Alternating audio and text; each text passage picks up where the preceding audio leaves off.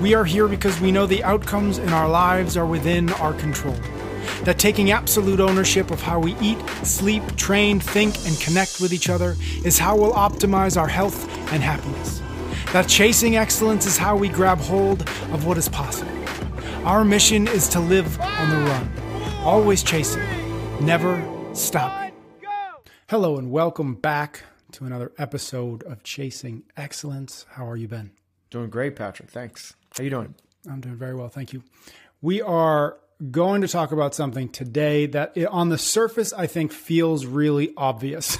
But I think my hope is, and I'm confident that we will be able to dig into some of the nuance and pick things apart a little bit to get a better understanding of these things. And the sort of the big, slightly obvious thing is thinking about, looking at, talking about the differences between somebody pursuing the CrossFit Games and somebody at CrossFit New England pursuing fitness. A regular member versus a games athlete or an athlete who wants to be the games athlete. And so again, really big picture, that sounds like, well, obviously one is in the gym 6 hours a day and one's in the gym 1 hour a day. But I'd love to get even deeper into this to get an understanding of where you see the parallels, and the differences, the things that are similar and the things that are different. And so when I ask you that, when we bring this up, where's the first place your head goes? What's kind of the big high level idea or concept that you think about first? So from a really high level, it's really the difference between what are the goals. And like anything, if you ask me for nutrition advice, the first thing I have to go is like, what are your goals? Because if your goals are to put on 30 pounds, that's very different than to, be 4% body fat. And I'm not here to say goals are right or wrong, but you need to know what the goals are in order to figure out what's the right process to follow. So that's kind of what this is about. It's like, I would say it's the profile. What does it look like as one of these athletes? How do they operate a day?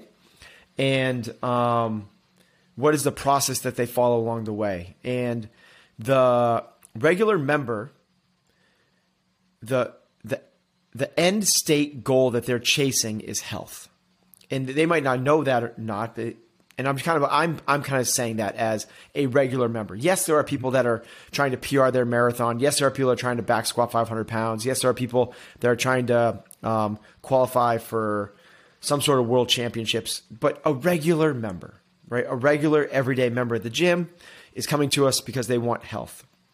Whereas a games athlete, I'm stating such the obvious, but we have to start with this, right? Yep. Whereas a game athlete is chasing short-term performance. Health is across your lifetime. So what is your performance going to be in 2, 3, 5, 6 decades?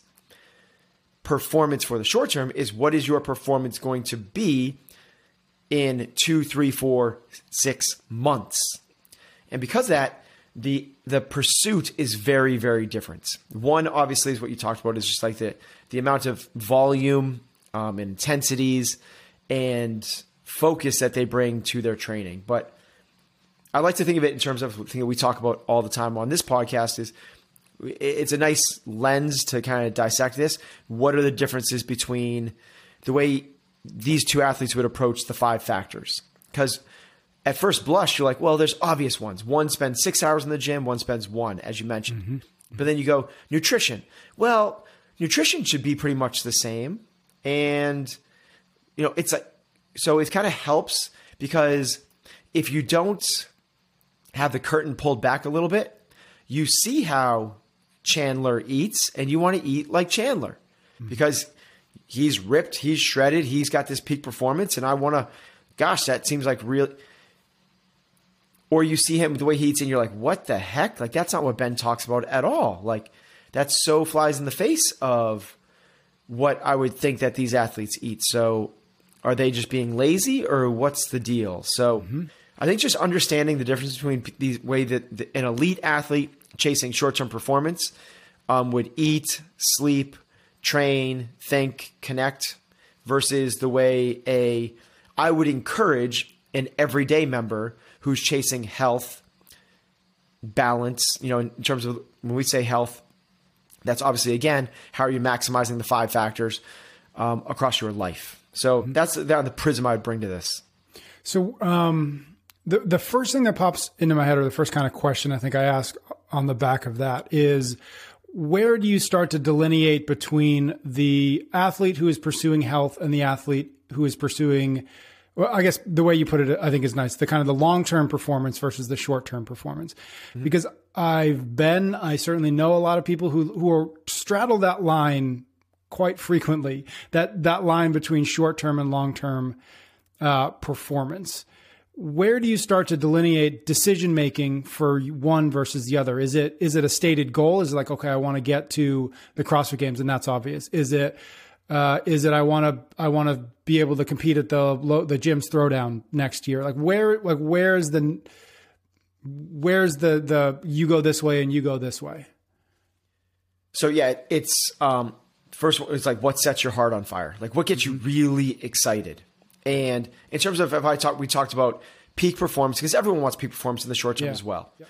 So, because everybody wants to be faster, fitter, leaner, stronger, do better in the workouts, do better in the next competition, whatever it might be.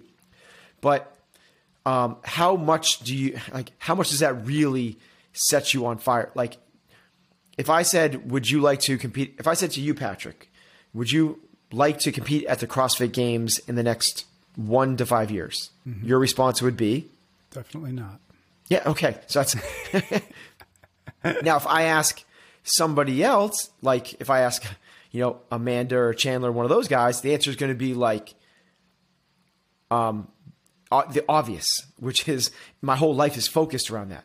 Yep. And then it becomes this like shades of gray, right? Where yeah, that'd be really cool. That'd be amazing. Awesome. Then you ask these little questions like, well, what if you couldn't fail? What if, like I said, like if you do these things, you will do that. And they're like, that sounds pretty dope, because it was just the fact of fear of failure that was holding them back. It wasn't necessarily their passion or their goals, it was fear of failure. Then you go, you get edging back towards like that'd be cool if it happened, but like I also want to have kids, or, I'm really kind of like really invested into this new venture I'm in, or, I really like spending time with my family. Like, and you start to hear these conversations. It's like, okay, so this is not binary. It's not you are doing this or the other. There are shades of gray in all of this. I think what helps to paint the picture, though, is to describe the two ends of the spectrum and allow people to color in between the lines as they see fit, because there's so many different variations of this. The most obvious one is, if you are a regular member, the recommendation is that you train 5 to 6 days a week in a class, and then maybe go do a little bit extra something. Mm-hmm. That's really what it is. Like, then go and maybe go for a hike a few times, then go and ski on the weekends, then play men's or women's ice hockey, and then also, coach your kids' soccer team, whatever it is. That's the prescription for an everyday. That's the prescription we would look for. Whereas we know the games athletes should be in the gym for about 6 to 8 hours a day. Mm-hmm. So now, if you're like, I want to do better, I want to be, then okay, it's going to be 2, 3, 4, or 5 hours a day. It's up to you to figure out where you fall on that spectrum. We did a whole episode, and the episode reminds me of what we're talking about here. We did a whole episode about this, but as it relates to nutrition, right? Define the goal you have of nutrition, and then from there you can kind of start to make the logical steps towards it. And so I don't want to spend too much more time on that, on the nutrition end of things in terms of the 5 factors, but where else do you start to see, like, okay, because you've determined that this is the track you want to go on, what is the next step, like, as it relates to those 5 factors, or the other 4 factors maybe? Oh, great. So let's revisit the nutrition one really quickly, though, so people haven't listened to that one. And basically, the really high-level principle is, if you're looking for long-term health, real foods is number one. Mm-hmm. Like, you have to eat real foods. Avoid the processed stuff. That is principle number one. But if you're looking to be a CrossFit Games athlete, that is not number one at all. Number one is make sure you get enough calories. Mm-hmm. So it's almost the principles number one for health is don't eat too many calories, and make sure as many of those calories come from real food sources as possible. If you're a CrossFit Games athlete, it's almost the opposite. Mm-hmm. It is make sure you get enough calories. In order to get enough calories with the training you're doing, and fueling pre and post workout. We need to make sure you're getting enough sugar, like the exact opposite of the regular athlete, enough sugar, aka carbohydrates, easily digestible, ready fuel source, because you perform in the glycolytic state, glycolytic sport, and make sure you're fueling around your workouts. Then the next big one becomes like, don't, if you're an athlete, try things like intermittent fasting, keto, vegan, plant-based, like all those things. You need to you need to fuel the machine. And this is why people get confused with, well, the CrossFit Games athletes are having Gatorade. And we've told everyone in the CrossFit space that Gatorade's bad. Like, what's the deal? They need, forget about the electrolytes part, they need the sugar from it. They need it. I don't. And the next one is things like before they go to bed. So for us, we can actually get some health benefits from going to bed not full. They might get benefits, because it depends on the athlete, from going to bed with a little bit something in their stomach. So there's differences in that. But then to get to your question, that was like the baseline. Very quick. Yeah. Very quick nutrition. Quick and dirty. The next biggest, most obvious one for sure is training, right? It's the actual time that they're spending in the gym. We already said it. The normal athlete should be spending 60 to 90 minutes, 2 hours on the top end of what they're looking for. And that would include like a little pre-class mobility stuff, maybe after class go jump on a spin bike for a little bit or do a little accessory work with a barbell, whatever it might be that you're kind of chasing. But a CrossFit Games athlete, so I'll paint so our athletes come to the gym between 8:30 and 9. They leave and they stay in the gym for their first morning session till about 11 to 11:30, depending if we're doing a team meeting or not. So that's, call it 8:30, 9:30, 10:30, 11. That's 4 hours in the morning. Then they take a couple hour break and they come back at about 1:30 for a 2 o'clock start time. And they stay in the gym then till between 4:30 and 5:30, depending how big the day is. So now we have 1:30, 2:30, 3:30, 4:30, 5:30, another 4 hours in the afternoon. Smaller days, less meetings. That actually ends up being about 6. So it's 6 to 8 hours in the gym. Now, they're obviously not running and doing thrusters for 8 hours. There's lots of downtime in between, but that's the schedule. That's very different than the 1 to 2 hours we're looking for normal health. So when you talk about that, and how do we backfill what's involved in those hours, it comes into working your weaknesses. That might be a mobility issue. It might be an aerobic base building thing. It might be a strength thing. It might be a skill set. So from a games athlete perspective, it becomes really, CrossFit works well because you're only strong as your weakest link, and you identify your weaknesses and you get better, brings up the bottom, so the GPP gets better. That's cool for a regular everyday athlete, somebody that's been running 5Ks, 10Ks, maybe they've done a few marathons their whole life, goes into a CrossFit gym, all of a sudden starts playing with a barbell, and their fitness goes up massively. As opposed to the diminishing returns they were getting on the cardio response, they are now getting to work on something that they were not proficient at, and the fitness across the board goes up massively. Remembering how we're defining fitness as work capacity across broad time mole domains, not how fast is your 5K.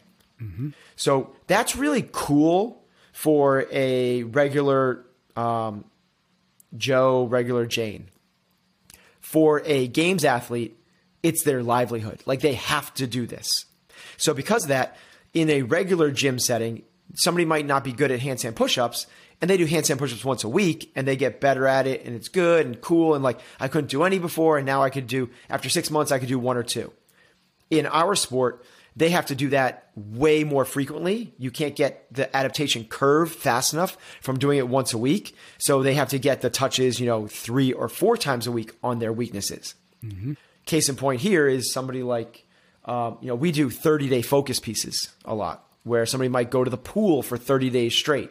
They might do biking for 30 days straight. They might do whatever it might be, handstand walking for 30 days straight to really get the touches. Now somebody hears that and they go like, whoa, what about the constant variance? Yup, that's one of the differences between the regular person and the elite. If you want to be a really good swimmer on your high school swim team, and coach is like, Monday we're swimming, and you come back Tuesday and they're like, get in the pool, and you're like, whoa, coach, I swam yesterday. Like you swim every day and that's how you get really good at it. And that's what these guys need to do is get really, really good at things. So the frequency that they touch things, the actual hours that they're putting in, which equates to volume, goes up massively. Whereas a regular athlete might get, kind of the sweet spot is 45, 50 reps of something. Makes sense, right? 21, 15, 9, that's 45 reps. 5 sets of 10, that's 50 reps. Even the sevens workout, 7 rounds of 7 is 49 reps, really close to 50. We're trying to get our athletes up way higher than that on a touch so that they can get much more exposure and adaptation to the movements and stamina. Okay. From there, it goes to kind of like the outside the gym, but I still classify as training, which is things like heat exposure, saunas, training in a pre-fatigue state, video review, video assessments. All of those things are massively important for a games athlete, but I would never do those types of things or prescribe those things for the regular Jane or Joe. It's a massively different approach. So just because you hear that Chandler watches video of himself and other competitors, 4, 5, 6 days a week, that's not something I recommend for every athlete that comes in my gym, because what you're doing is you're taking away from other aspects of your life that are more beneficial. This really comes down to the way you balance your life, and it's balance versus single pointed intention. And if you have a single pointed intention to be the best in the world at something, it takes an incredible amount of discipline, fortitude, dedication, awareness, patience, all of those things to be able to commit to that practice. As a regular everyday person, I don't want them to use up those things in this endeavor. I want you to use that in patience with your kids, in terms of tenacity with creating fulfillment in your life. So it's where are you putting your motivation? Where are you pouring your resources? So those are the big training aspects and the differences between the elite games athletes and the everyday person. And then, everyone's kind of listening knows the other factors, sleep, connection. Oh, the other part I put in there in terms of training is our elite athletes need to put in, because they're burning the candle so deep, they need to put so much focus into recovery. Yeah. So they should be putting in, an hour or two a day. I'd love to see an hour plus of active recovery. That your mobility beforehand, it does not count. That is you getting you prepped for it. That is not recovery. A lot of people are like, yeah, I foam rolled. Yeah, I stretched. Yeah, I did. That doesn't count. That's you're trying to rent the space, trying to create the range of motion so you can get ready for the activity. So this is things like working with a body coach like we have with TB12, Normateching, Theragunning, float tanks, anything that kind of helps speed up recovery. Obviously knowing that none of those things will speed up recovery the way that your sleep and nutrition will, and obviously the total amount of volume and intensity. But that leads to the next one, which is sleep, mindset, and connection.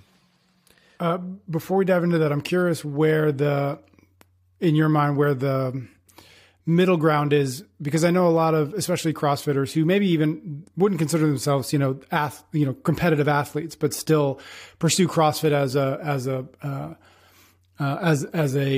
something that they do often and they think about a lot. Yeah. And they identify themselves as. So where do those kind of recovery protocols? I'm thinking about saunas and cold plunges and Normatex and all those things that have certainly made their way into what we would consider like if you're serious about this is what you do, right? You work out and then you go do these things.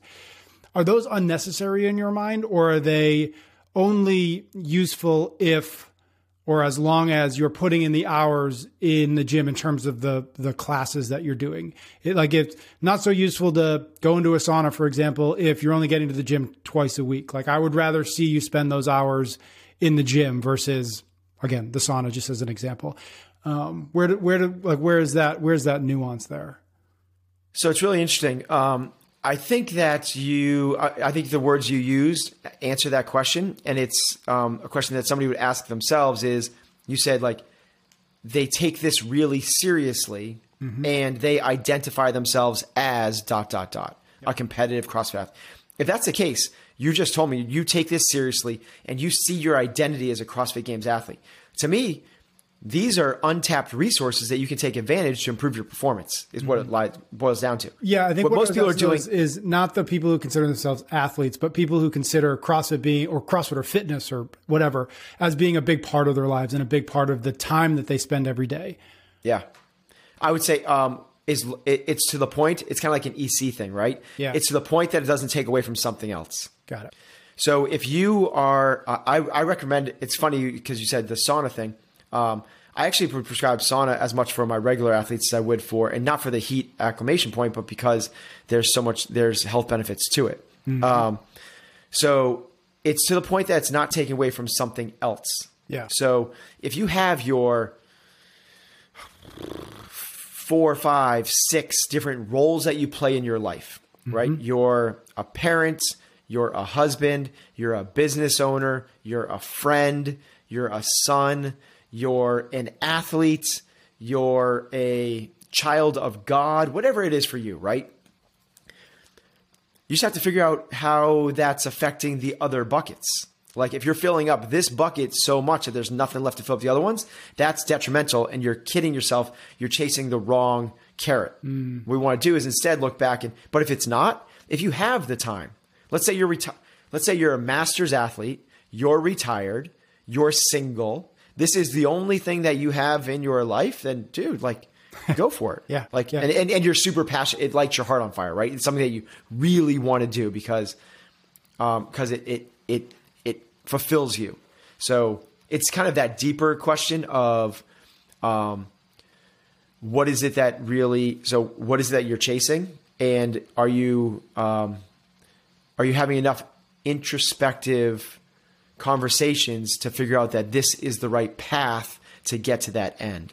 Because a lot of times people end up, we talk about this a lot. People end up chasing the thing that feeds the ego, only to find out that when they get somewhere or they don't, that it wasn't as fulfilling as they actually thought it would be. One of the things that I think is what I'm thinking about as I listen is this idea of trade-offs, right? We've talked before about not, intentionally not using the word, like, what do you, like to a games athlete, what are you willing to sacrifice this thing for? Right. I think it was Katrin said, like, this isn't a sacrifice. This is what I love to do. But the word trade-off to me feels more appropriate for both a games athlete and what I'm hearing kind of as this, who I am and this kind of this regular athlete, where like you've got to recognize that if you want one thing, you've got to be careful with wanting that thing means for all the other things. And so how do your athletes, your games athletes think about trade-offs as it relates to these 5 factors, if they do it all, or if you guys do it all? Yeah. So I love that,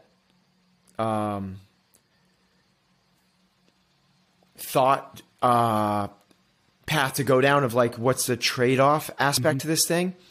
Because this is one of the defining factors, I would say, of like, it's a worthy pursuit to follow the games, is you don't even see it as a trade-off. Yeah. Like when you ask Katrin that, it wasn't a trade-off. Right. There was no other, this is the thing, dude. This is like, I'm going for this thing.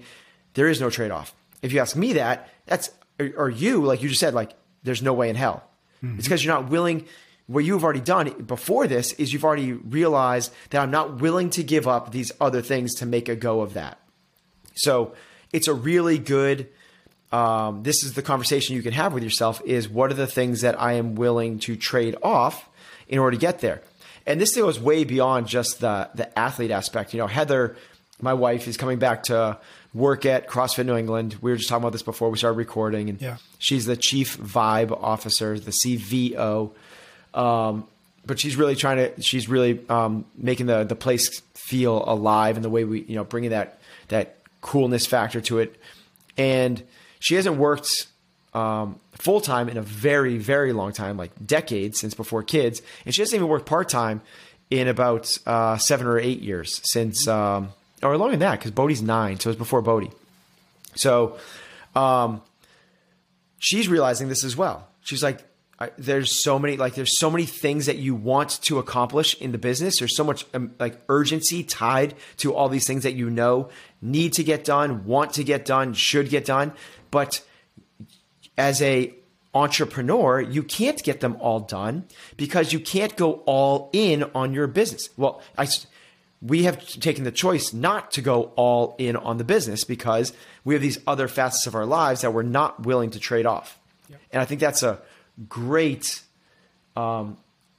realization for people to have in terms of where do I fall in that spectrum. I think of it as the trade-off thing to me sounds like a seesaw.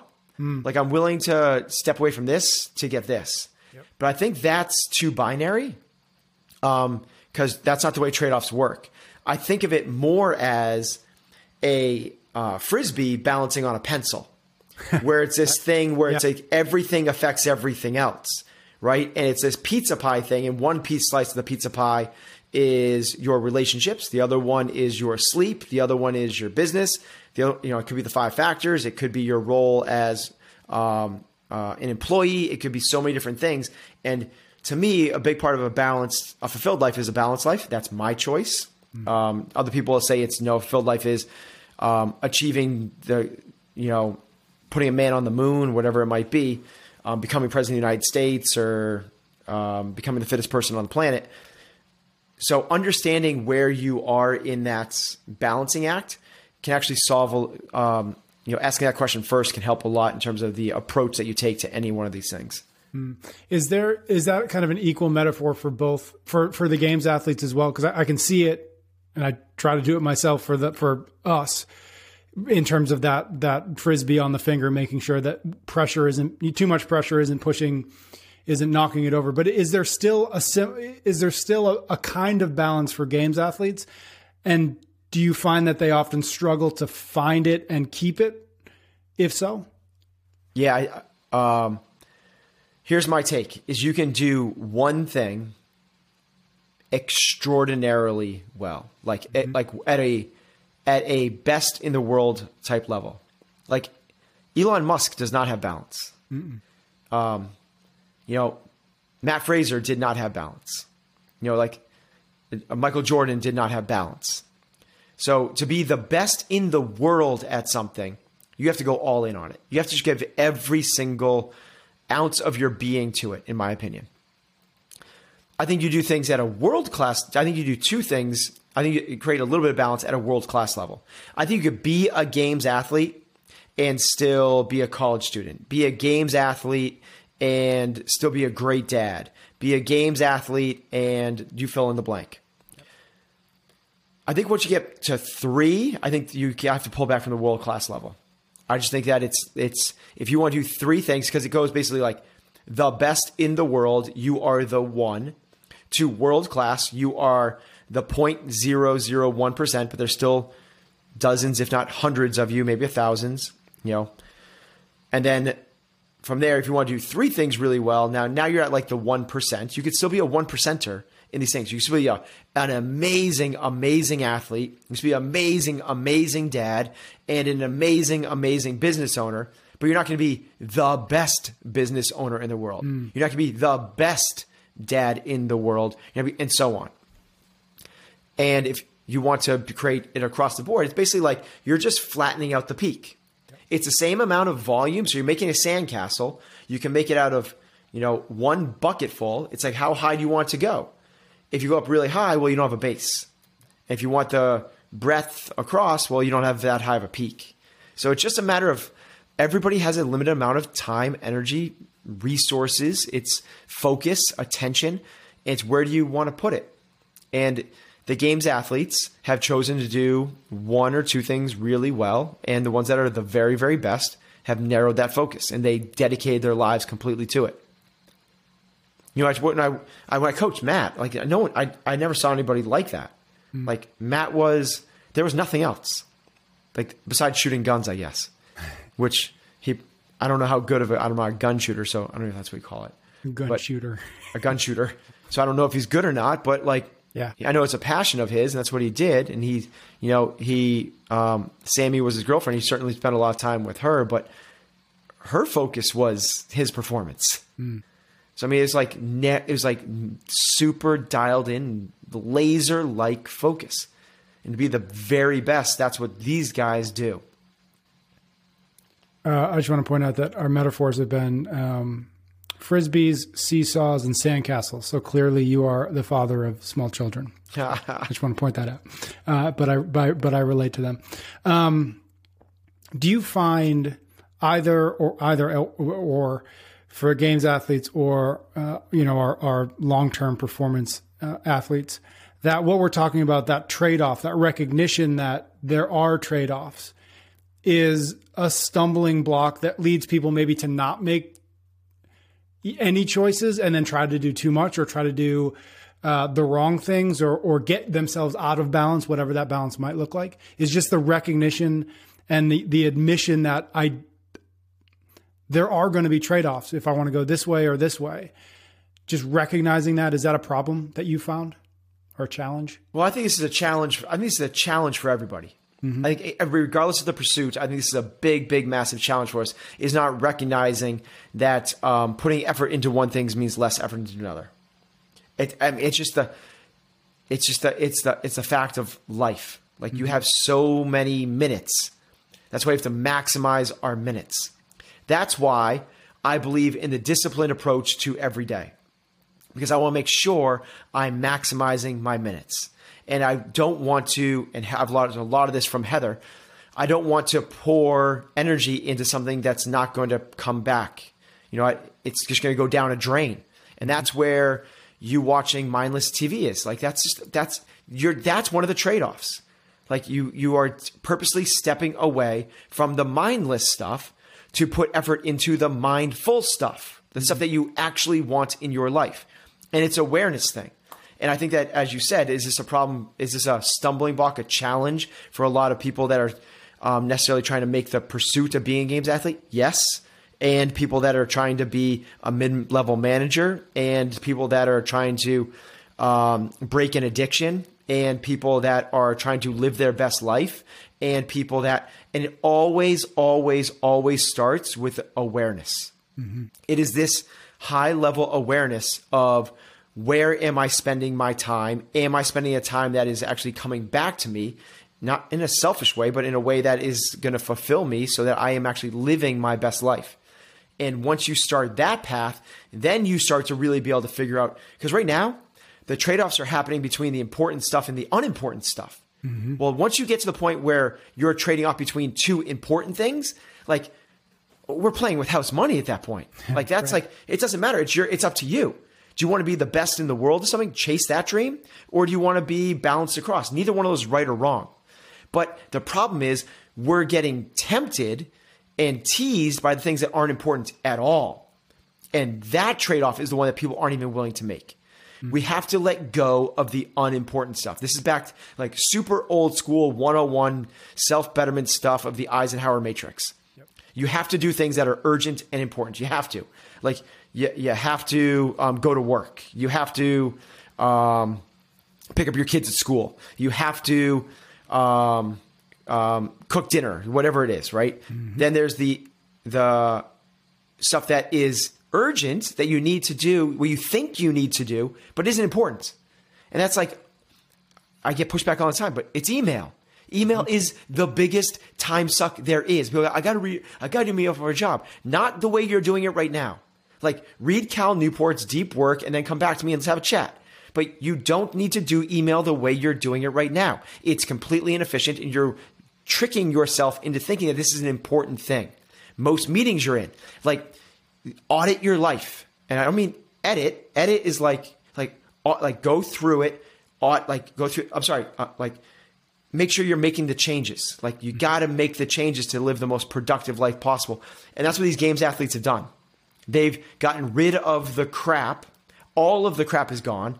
It's only important, and they're aware of, and they're willing to make the trade-offs between maybe a couple extra date nights a month and extra sleep for performance. Mm-hmm. Maybe the trade-offs from, like, seeing their family more. Katrin moved to Boston for 7 years.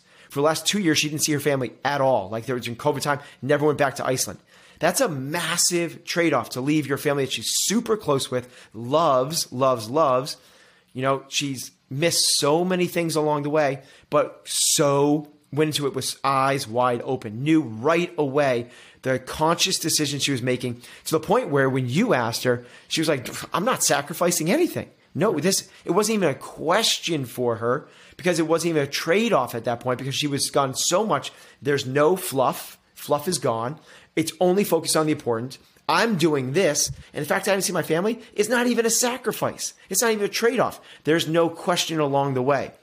When you can find that, whether it's chasing a dream of going to the CrossFit Games or you fill in the blank, now you're living a purpose-filled life. This is a life with direction. This is a life with, what you want to get out of it. And the little things that derail so many other people along the way start to fall to the wayside. Someone said something bad about you on social media. So what? Like, somebody wants you to do this photo shoot. Sorry, can't. Busy. I'm training.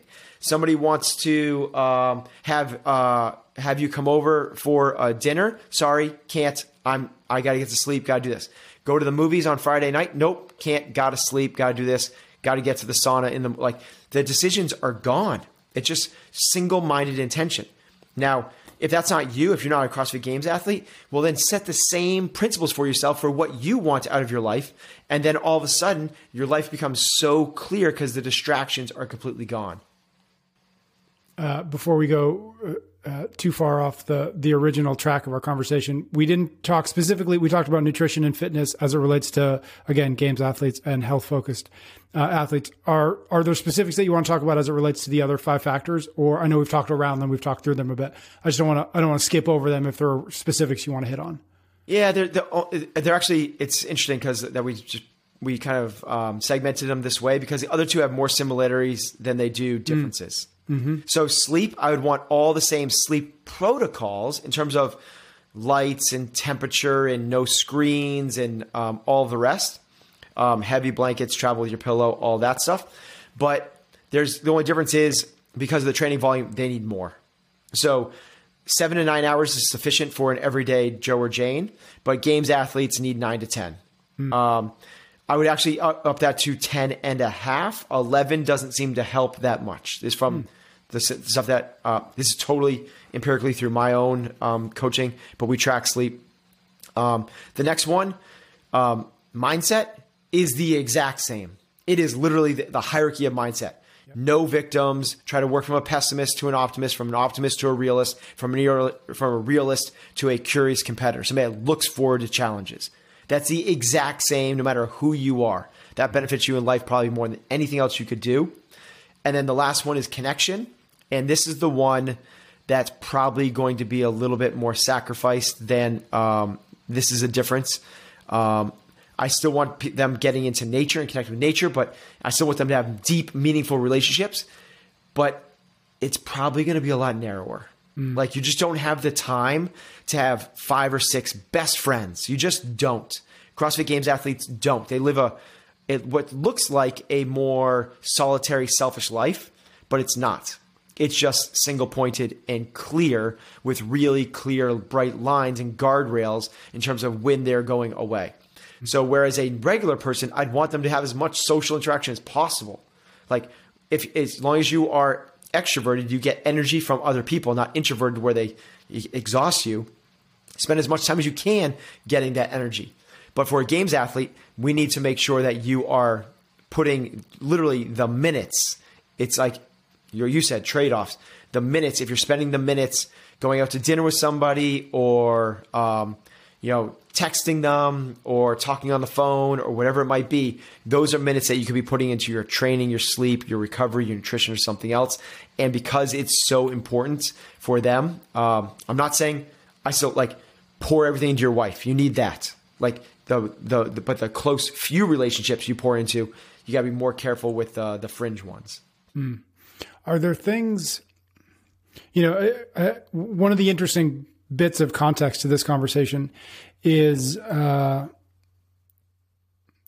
think maybe like a lot of sports, but there's always something a little bit different about CrossFit because it's the sport of CrossFit smells, tastes so similar to what we do in the gym on a regular basis that I sometimes think that there's a lot more crossover than in other sports. Like if I were to go play basketball down the road, like I wouldn't in my head try to act as though I was trying to become an NBA player.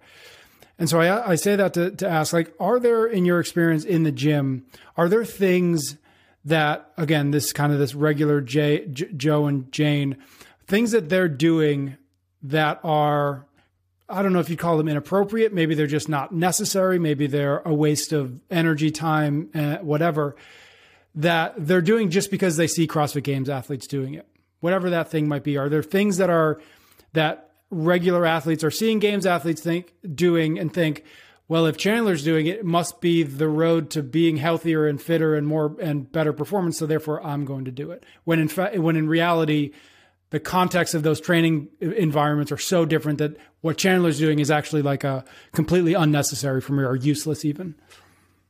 Yeah, I hear this question a lot in terms of like, there's these guys that are spending like 3, 4, 5 hours in the gym every day. They have no shot of going to the games. Like, dude, someone's got to have a conversation with them. Like, what are they doing? There's no conversation to be had. Mm-hmm. The conversation is, are they doing something that fulfills them? Mm-hmm. And if that's the case, if they do this because they're passionate about it, because they love it, it's the best part of their day. It is the thing that keeps them sober, keeps them sane, lights their creative spark, makes them feel alive. Like the last thing I would want to do is have that conversation with that athlete and say, like, you should not be training like Cole or Katrin. You should not be training like Chandler because chances are you're not going to go that way. I know you see Chandler spending a lot of time working and refining his muscle ups. That's not for you. I am not here to judge people's goals at all. Like, your goals are your goals. What I'm here to do is to make sure that the process that you're choosing to chase those goals is appropriate. Mm-hmm. Now, if you tell me I have no desire to go to the games, I don't really even care about my performance in the gym, but I see you in the gym for 6 hours a day, then there's a conversation. But I just don't see that. I just don't see it. All those people they want it. They want it really badly, but then the public goes, they have no shot. What are they doing? They're wasting, and we're judging them. We're judging their goals and their aspirations. It's the same way as somebody going like judging you, Patrick, for spending so much time with your kids. They're going, why isn't he out earning more money? He doesn't have $10 million yet. Why doesn't he have $10 million? And they're judging you for your value set. And that's not the thing we should be doing, in my opinion. Mm-hmm. We should be supporting people and giving people the best process to chase it once we understand what their goals are. Now, if we don't believe that their goals are appropriate, then that's a different conversation. But we should, if they see these guys spending hours and hours practicing and refining something, building up a huge aerobic base, refining these third wave adaptations of how to cycle barbells, figuring out how to work with, how to appropriately tape their thumbs. So when they're Olympic lifting, like yeah. those are valid pursuits for any Joe or Jane. Yep. If that Joe or Jane is truly on that path that they believe that this is a part of the way that they're going to live their best life. Mm-hmm. I love that. And I'll only play devil's advocate a little bit just because it's kind of fun. But if you knew that person well enough, right? Like, obviously it's not just somebody like, oh, why is he yep. here again? If you knew them well enough to have some kind of relationship with them, and you knew that he was spending 3 hours in the gym, whatever, that can be the thing that he's doing. And you also know that he is an absent father or whatever it is, right? Fill in the blank of something on that, yep. on that connective factor where you know he's where he's lacking, right? As we talk about that balance, that keeping the Frisbee kind of moving. Is that a conversation worth having? Or is that, again, you'd have to have enough of a relationship to actually be able to have that, but just say you do. Is that a conversation worth having? Or is that like, nope, that's where he's getting his happy, this is his happy place. This is whatever. And the other stuff will figure itself out. Like, that to me is the question that I think about in the back of my head is I guess really what it is now that I'm kind of thinking it out loud, it's kind of the idea of like, you're overcompensating in this area. And is that a good thing? Are you aware of that? Should we talk about that? Yeah, we're not. So I would have a conversation to bring awareness to it, but I would not help him solve. I wouldn't try to dissuade him from it. Yeah. Because again, we're laying our value system. You're saying absentee father. What's an absentee father? Like, is it somebody like that's relative to you and your belief system? Because it's the same thing. You go like somebody else comes in and goes, what is this person doing in here? They're in here 5 hours a day and they only have a job that makes $80,000. Like, they can't raise a family on that. Like, and you go like, whoa, that's plenty of money to raise a family. Somebody else goes, you're an absentee father. And he goes, what are you talking about? I tuck my kids into bed every single night. I'm at every single one of their sports games every Saturday morning. And we don't, so it's the value system. It's what you believe. And I don't think we're here to judge that part. But we could bring awareness to it. We could bring awareness to certain things. You'd have to have a good relationship to be able to do that. Right. Of course. And I think that, if we saw, toxicity, that's something different. Right. But absentee is arbitrary. It's gray, and he might go, there might be so much more behind it that, maybe, I don't know the answer to this, but maybe, he was an abusive father, right? And this is like, it's like our paradigms. We can't bring our paradigms, our thought beliefs to someone else's reality. Which is maybe that were abusive, and when they're home, they can't help but be abusive. And they're using this gym practice as the mechanism to change their lives. And we go, what are you doing here, man? Get back home. You should not be here for 4 hours. And now we're pushing them right back into the environment that set them up for this spiral of detriment. So I'm just a big believer of not laying our belief systems on others. Love that. All right. This has been a very wide ranging and bouncing around conversation. I like it though. Anything as we start to wrap up that maybe we haven't talked about worth mentioning as it relates to this kind of dual track of short-term performance and long-term performance? Anything you want to just kind of wrap up with? Yeah, the kind of the overarching theme of that is what you just said, which is short-term versus long-term, and that sets up the trajectory for the whole thing. Yep. The health person, the average Joe or Jane, should be going for a low trajectory towards a very distant horizon. Meaning, let's say you're finding CrossFit at age 55, and over the next 10 years, you make no gains. Over the next 20 years, you make no gains. Over the next 30 years and 40 years, you make no gains, but you also don't lose anything. Literally, you don't lose any ounce of capacity, meaning you're as fit and as functional as you were as a 95-year-old as you were as a 55-year-old. That's incredible. They'd make movies about you. They would literally, like, you would be the fittest, oldest person ever to exist. As opposed to what most people are doing when they come in, they confuse this and they chase short-term gains. And now they're trying to be fitter in 6 months than they are right now. And because of that, they edge towards the other thing and start to sacrifice other things, and the Frisbee doesn't stay balanced. What we need to do is recognize that this is a piece. The gym is a piece of what we're trying to use to accomplish our end state, which is kicking ass into our 90s. That's what health is. And what we want to do is, that's why the prescription is 60 to 90 minutes in the gym, maybe 2 hours, but I really don't think so, depending on what your other lifestyle factors are in terms of, like, if you do nothing else outside the gym, then maybe 2 hours. But if you are hiking, you're doing water sports, you're doing snow sports, you're playing on teams, you're a landscaper, you garden, you're with the kids all the time, like, you probably don't need the 2 hours. So the idea behind this is just recognize where you are on your path. It's okay to tip the Frisbee as long as you're doing it on purpose. Don't let it tip unintentionally.